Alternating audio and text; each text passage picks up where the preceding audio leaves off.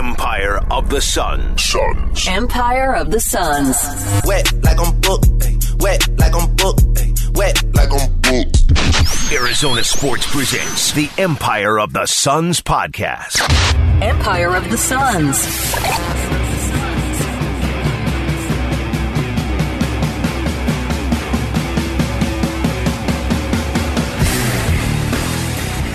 Hello there, and welcome to the Empire of the Suns podcast. My name is Kellan Olson, speaking through the intro, joined by Kellan Olson, not Kellan Olson, Kevin Zimmerman. Hi, we're flying. We have a lot to get to in half an hour. Let's go, Kevin. Are you ready? Speed round, let's go. Speed run edition, meetings, columns that need to be written, things I need to go to later tonight. We have a busy day ahead of us, so let's get right into it. Lots of Sun stuff to get to. We start with Adrian Wojnarowski's report alongside ESPN's Back to Holmes. Adrian Wojnarowski also with ESPN. Mat Ishbia's purchase of the Suns Mercury to be official soon.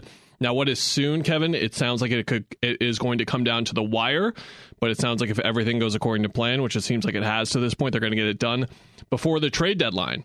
Now, a very interesting, that is on February 9th. Today it is the 25th.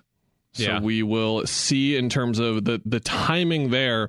But I think, Kevin, this type of story to me, and there's a very interesting line in Woj's story where he goes, Ishbia is eager to start his involvement with basketball operations and is expected to be a hands-on owner in matters of team building, sources said. Now, you can go yikes and start burning things and be really upset by that kind of statement, or not upset, but just worried about that kind of statement. But I'm going to go a different direction here, Kevin. What I'm reading from this is that there were stories put out, reporting put out that Sarver was in a position, and this story includes that reporting, that Sarver is in a position to turn down stuff. We didn't hear anything was turned down, though. Yeah. And what I'm thinking more than anything, Kevin, is that the last couple of months of waiting, again, this is the part where you're looking behind the scenes, you can't point fingers in certain directions here, but I think they've just been waiting for him to get it done, and they didn't want to do anything until he got in. What do you think? I think they're waiting for a good trade because I think regardless of the ownership situation, like with Jay Crowder, his salary, anything incoming basically more than his would have to be run by Robert Sarver. This clarifies it. Like Mat Ishbia will just be like, yes, that signs off good. If he's in place, assuming that happens and that reporting's true, happens on time before the February 9th trade deadline. But I don't think they're getting good offers. I think the good offers come at the deadline. Mm-hmm. I don't think that really has anything to do with why it hasn't happened. And the worst case is they know a lot of their options. They know which teams want to deal with them. They know what they have on the table already. And I think it'll just be more smooth sailing. Look, they've reportedly already been working with him, so I think that pretty much opens the door. He knows if they get it done the morning of the trade deadline, he kind of knows what they're thinking already, probably, or he will in a couple weeks. And that just makes it we can sign off on it a lot easier. I don't think it's that big of a deal.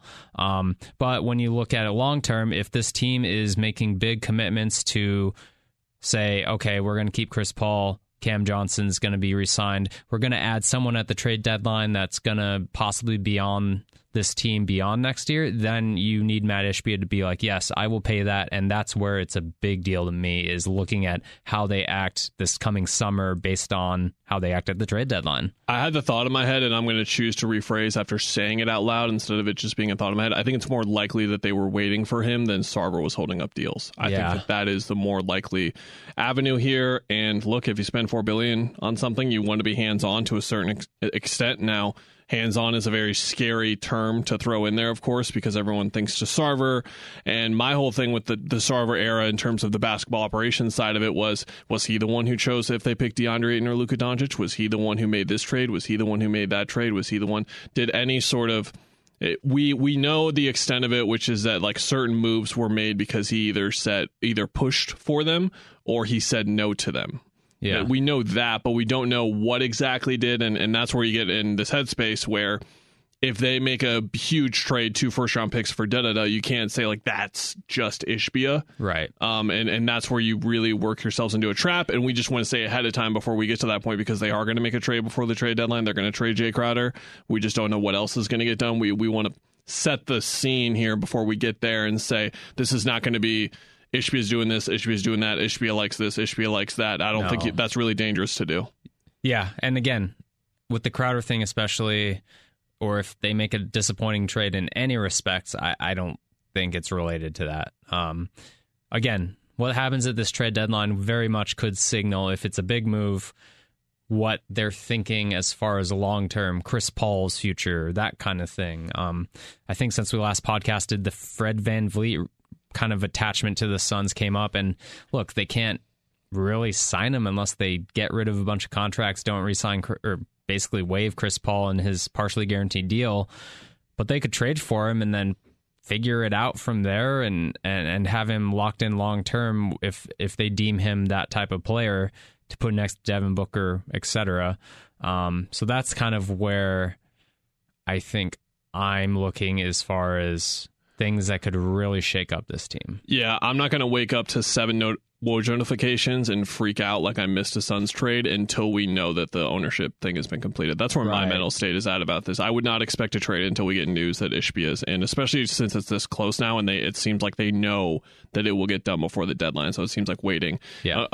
Unless like I can't miss, like, hey, this is a 3-teamer. We have this other team that can be the third team, or you can be the third team. It's now or never, unless that kind of situation pops up, maybe. But yeah, we'll get into that next week. We have a million other things to get to on today's episode, so we'll get to the trade deadline more next week. Again, I feel more comfortable talking about that. I think you agree. Holding it off until next week, it's obviously a big discussion point. We've talked about it a ton over the last 6 weeks, the status of the team, the structure of it, the foundation of it, whatever.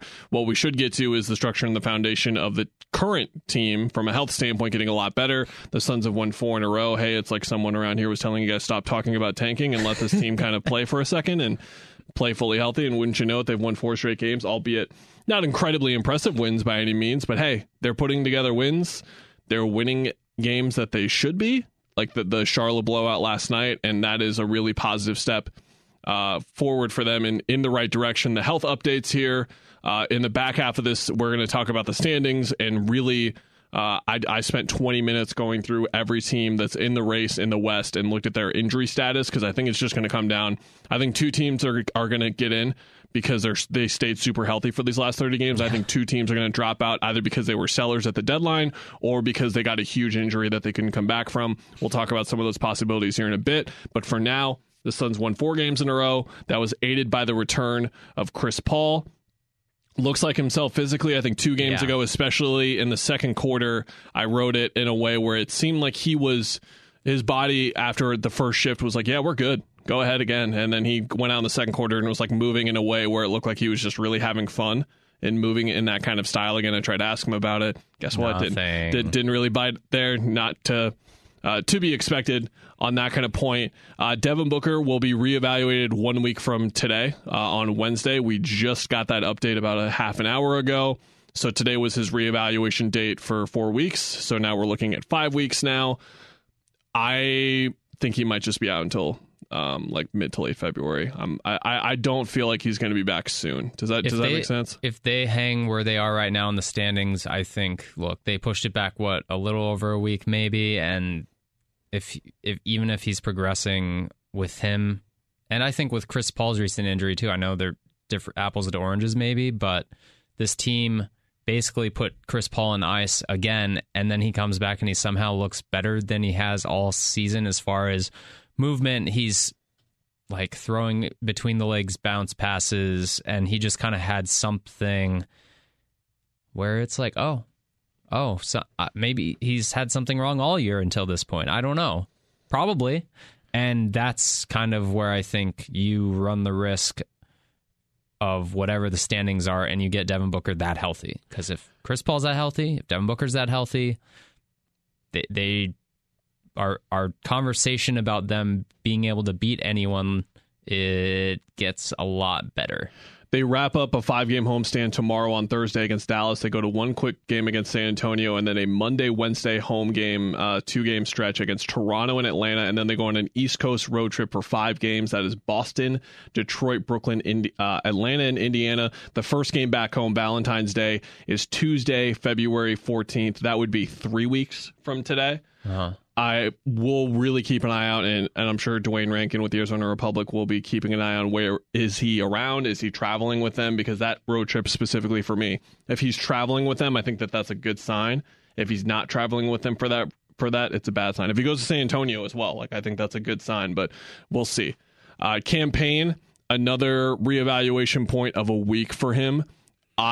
Look, we only see what we see after practice and stuff. It's not a lot by any means, but he hasn't even been shooting. He's still in a boot. He hasn't even been shooting in front of us, I should say. Book has been shooting in front of us for a while. There are different injuries, of course, but they both re-aggravated an injury, and it seems like Payne's was a lot more on him in terms of what he's been able to do, because he's not even actively going on his feet yet from what we've seen. Again, maybe behind closed doors he's doing all this stuff, but from what we've seen, and usually what we see or allowed to see is a solid indicator of progression points, and it doesn't feel like he's even hitting progression points yet. They literally throw Cam Johnson and Chris Paul out there on that silly machine with the run test in front of you guys. So, hey man, silly machine! How dare you? That's advanced technology. It's probably like a $20,000 machine. It probably helps a lot. Yeah, I'm assuming. Landry Shamet was the one where Monty actually did provide some information there, and he said it's probably going to be a bit of a delay for him from right foot soreness. It's not clear when that happened, how that happened exactly, but it seems like he's a while out too. So I would say those three guys specifically, I would not bank on all three of them being back in the next couple of weeks. I feel like if you're fortunate if one of those guys is back by mid-February. I'll phrase it that way. And obviously the Suns would hope that it's Devin Booker. We'll see. But we'll get more into these kind of 4 games, these 4 wins. We hit on Chris there. I think that's the main thing. It's look ahead, see if it translates and all that kind of stuff. But Cam Johnson came back. That looks really, that's one of the bigger stories as well, and he looked great from the start. He is still on a minutes restriction, so we'll see how he looks. But our Australian correspondent David has been pointing out on Twitter today, and in the last couple of games, he already just looks like he's right where he left off in terms of being a cog in the machine. His off-ball defense, the way he's moving around in the offensive sets, the way that he's helping the offense with 0.5 stuff. He's a really, really valuable player to this team. And I think when he came back, we were probably mischaracterizing it in terms of, no, he's not this scorer, 20 points per game kind of guy.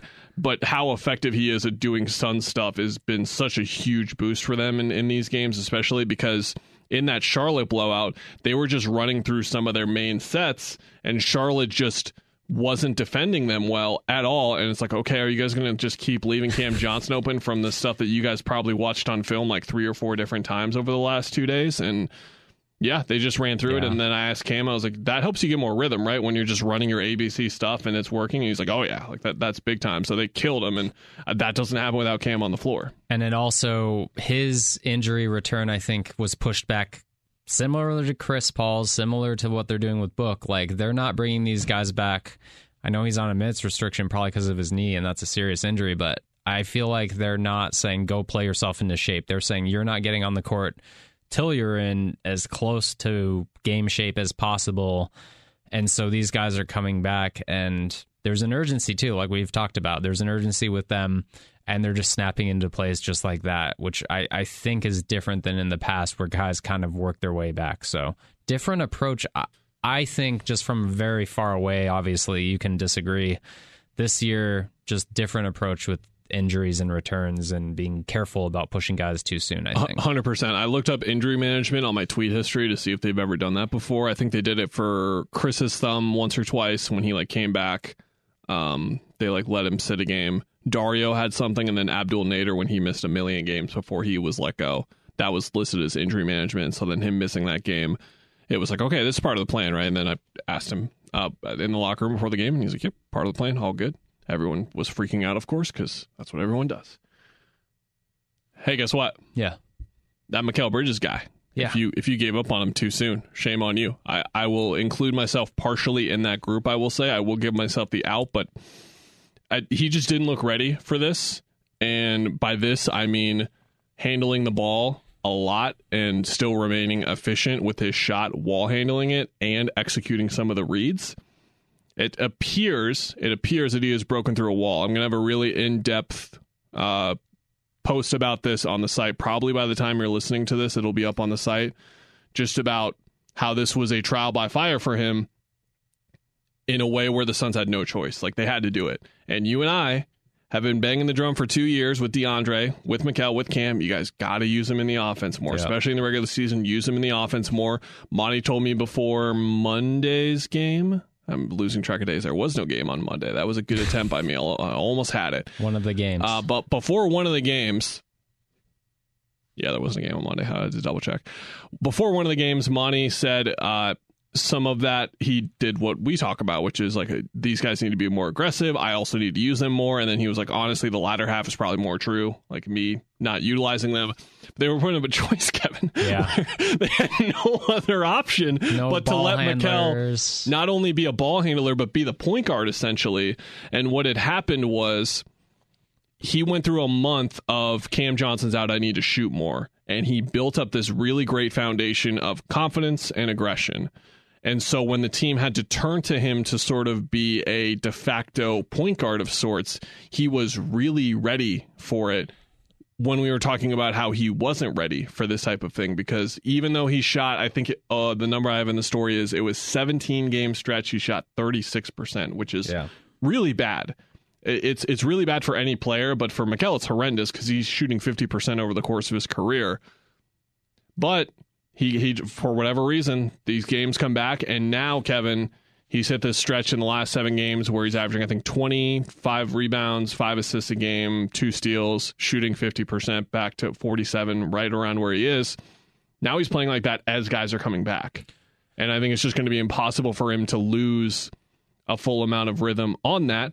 But the inverse, Kevin, what I want to ask you is it more of he's going to be able to maintain the rhythm even more because guys are back, or is it going to be the opposite where it's like the end of the Charlotte game where Chris is running pick and roll for 5 straight minutes at the end of the game, it's not working, and you're sitting there saying, like, they got, look, run something for Mikal. This is why you guys did this. Like, run something for the kid.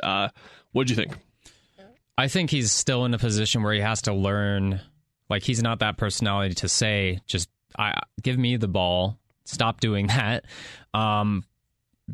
He's younger than Chris, all that stuff. That was a Memphis game, by the way, at the end, not the Charlotte game. Yeah, but I think a couple of the games, I believe it was a Houston game where he was just missing everything. Like, there were good looks even in there, and he kept shooting, but that came after games where, and halves where he just didn't get off to a start looking to be aggressive. And I think he had to first not be aggressive and have his coaches and teammates be like, dude, we have no one else. You have to do shooting.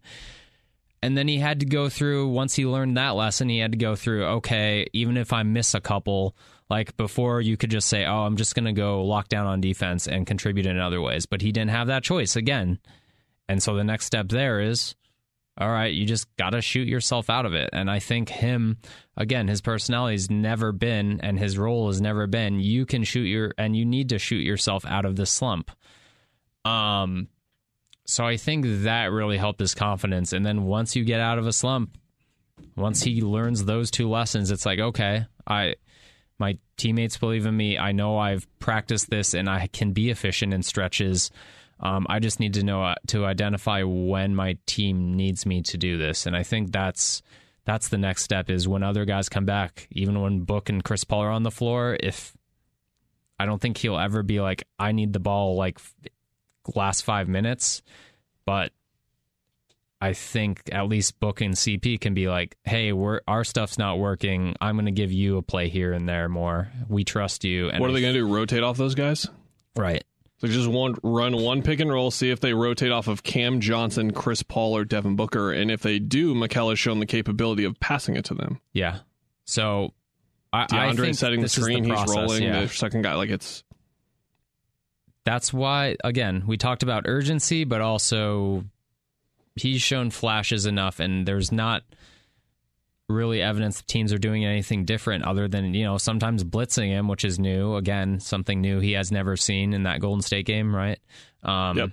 But, yeah, I just think this is stuff you go through, and we talked about Devin Booker going through it all. If you want to go find his second season, our pods from then, you can go find that, but it's the same conversation. Don't have time to get to it, but I wrote about it in the recap last night. There's a lineup rotation wrinkle here where it allows the opportunity for this. Once Chris Paul checks out, once Cam Johnson checks out, because Cam's checking out earlier this year as a starter so he can play more with the second unit, those lineups where it's Ayton, Booker, Bridges, and Ayton comes out, then it's Booker and Bridges, that's where Mikal can really start to get some share of the offense. And oh my gosh, Kevin, they can find some relief for that man, Devin Booker. That's where it'll really start to work out. And those are the intricacies of the rotation that should directly translate from Mikal's taking these steps. How does it help the team? I think, like, inside the wrinkles of the game, that's where you can find it. Okay, standings update.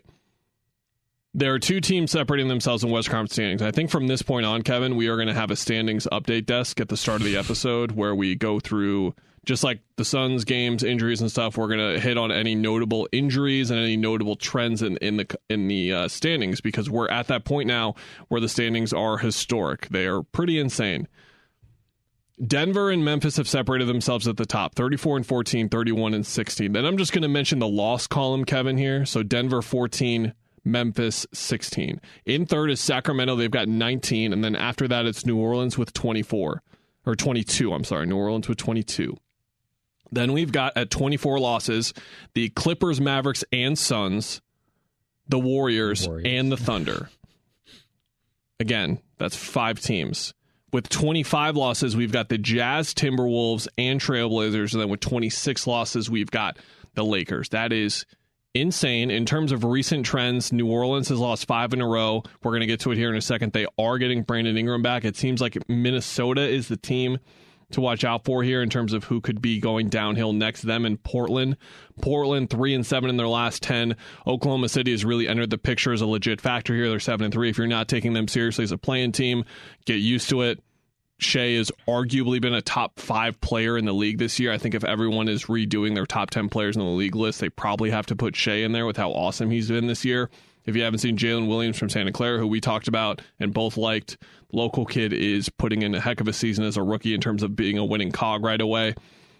Golden State 4-6. We're just like Zach Lowe wrote it in his story. It's like we're just waiting for that moment, and it's just it hasn't come yet in terms of when they really start to turn it on. But that's really it. Memphis and Sacramento both 7-3 in their last 10, and then Denver 9-1 in their last 10.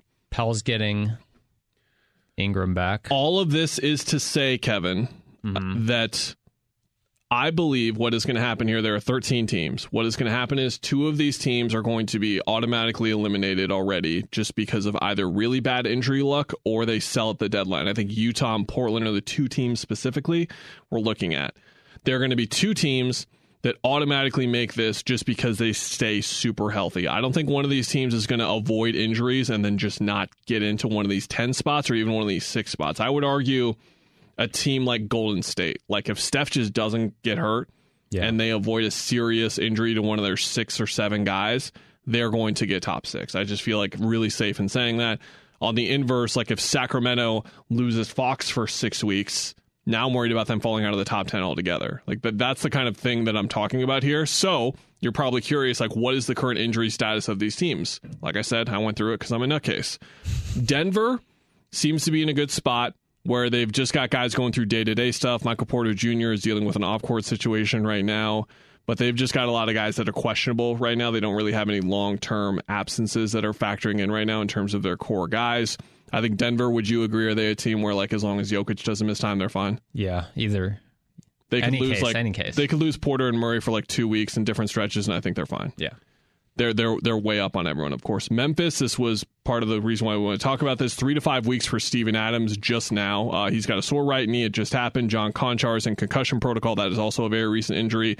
Danny Green, left knee surgery, out all year. They're expecting him back at some point. We don't know. Do you think that they have a chance of falling off, or are they the same category where Ja, like as long as Ja is healthy, they're fine? I think Jaren, like, if he misses time, then that's a hit. I have questions about that roster, and especially losing Melton. If Ja got hurt, like, I don't think they're going to survive as well as they did last year. But this is where we get to the meat of it, and really talking about teams where you could look at them as buyers potentially in the trade market too. Sacramento is a team that is really short on depth. I would worry about them if they had an injury to any of their 5 starters. Right now they're healthy. Chimezie Metu, bone bruise in his left knee. He's questionable for their upcoming game, so it seems like he's in a good spot. Are you still buying Sacramento top 6, or are you not sold yet? Not sold. Not sold either. New Orleans, Brandon Ingram back tonight, missed 29 games because of a big toe injury. Dyson Daniels just sprained his left ankle. It did not look fun. He's out tonight. Zion Williamson reevaluated in 2 weeks. He's already missed 11 games because of a right hamstring injury.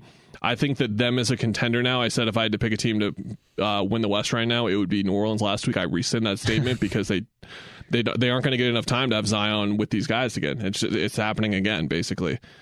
Where now they got Zion back, but they didn't have enough time to like really build chemistry to the point where you would expect them to win 3-4 playoff series. Do you think they could fall out of the top 6? They're falling. Zion I think will miss at Ingram least back is going to help them stay top 4 for now. Yeah. Deepest team in the league, arguably. I think they're going to be good. The Clippers, they're 26-24. They don't really have anything going on besides Luke Kennard. He's got a sore right calf, missed the last 9 games. They are hoping, he said he feels ready to return soon. He told a reporter in LA that he feels ready to return. I have no idea on them. I have no idea. I would not be. I can't put them in like they're going to make the plan. Their 2 wings are just too mysterious with everything all the time. If you haven't been following them, Paul George, Kawhi Leonard, you never know when they're going to play. We're still at that point 50 games in where neither guy. Feels like it's been 3 years. I mean, it has been 3 seasons. One of the teams in trouble we didn't mention is Dallas. They're 3-7 in their last 10. They've lost 2 straight. They're 25-24. They have been without Maxi Kleber for 21 games already. He hopes to be back before the All-Star break from a torn right hamstring. Christian Wood fractured his left thumb. He will be reevaluated within a week, and he's missed 3 games already. They are a one-man machine. Obviously, if Luka misses any time at all, like if he misses a week, they're in huge trouble because they're going to lose all those games. So fragile. Exactly. They're fragile right now with Wood being gone. Has he been gone the last 2 games they've lost? Missed the last 3, yeah. Okay, yeah. And Wood is in that category, too, where if he misses time, they're in trouble, because offensively they're already, yeah. We've covered the Suns already. Utah, the Utah Jazz, Kelly Olynyk, left ankle sprain. He's missed the last 7 games. He is nearing his return. I think that they are some of the biggest favorites in terms of not making the top 10. Minnesota is the most notable team, and one of the reasons why we did this. Karl-Anthony Towns, we haven't been keeping track. He has not played in 28 games. He is a right calf strain. There is no time. So he had a 4 to 6 week timeline. And then Chris Finch was asked, he's like, yeah, we don't have a timeline. After that 4 to 6 weeks passed. Left calf strain for Jordan McLaughlin. He's reportedly going to be back in 2 weeks. He's missed 24 games. And then Taurean Prince just sprained his left ankle recently. Prince has been the guy for them where if he plays, their win-loss is really good. If he doesn't play, their win-loss is pretty bad. I don't feel good about Minnesota. It's surprising they are where they are without Carl. But the whole issue was Carl and Rudy have to figure it out. And Golden State just got James Wiseman back after 11 games. He'll be back tonight. Ankle sprain, I believe. Andre Iguodala, he missed pretty much all year, came back for the 40th game of the year, played in 3. Now he's back out for a handful of games because of a sore right hip. OKC is the one where they haven't had Chet Holmgren all year, but it's worth noting just because of the serious piece that they are missing, sort of in their puzzle, right? And he's the guy that are missing. Alexei Pokusevsky is kind of going through some sort of, I think it was a groin injury as well. And then Ousmane Dieng just came back for them, I believe, and that is a guy where if they are going to play their young guys. Zach Lowe had an OKC writer, I'm blanking on his name right now, on his podcast. You should listen if you haven't, because like I'm sure you're like me, you've caught like 3 OKC games this year, maybe, and it's really good context on how they've looked. And the main sentiment I got is like they are not going to make the moves that you and I want to see, which is them kind of to go for it a bit. They just traded, the way he put it is they just traded 3 first-round picks for Ousmane Dieng. They're not going to trade for a wing and then sit the guy who they traded 3 first-round picks for. It's just not how they're going to do it. Portland, Justice Winslow, left ankle sprain. He's missed 15 games. He's approaching a return date, but they are going in the wrong direction, 22-25. And then, of course, the big one, the Lakers are 22-26. Anthony Davis is back tonight. He missed 20 games, bone spur in his right foot. Austin, this is the other thing. I was not aware that they had other guys missing games. Austin Reeves, left hamstring strain. He's missed the last 10. He's only just doing non-contact workouts right now. Lonnie Walker, left knee tendonitis, missed 13 games. Yeah. They got Rui.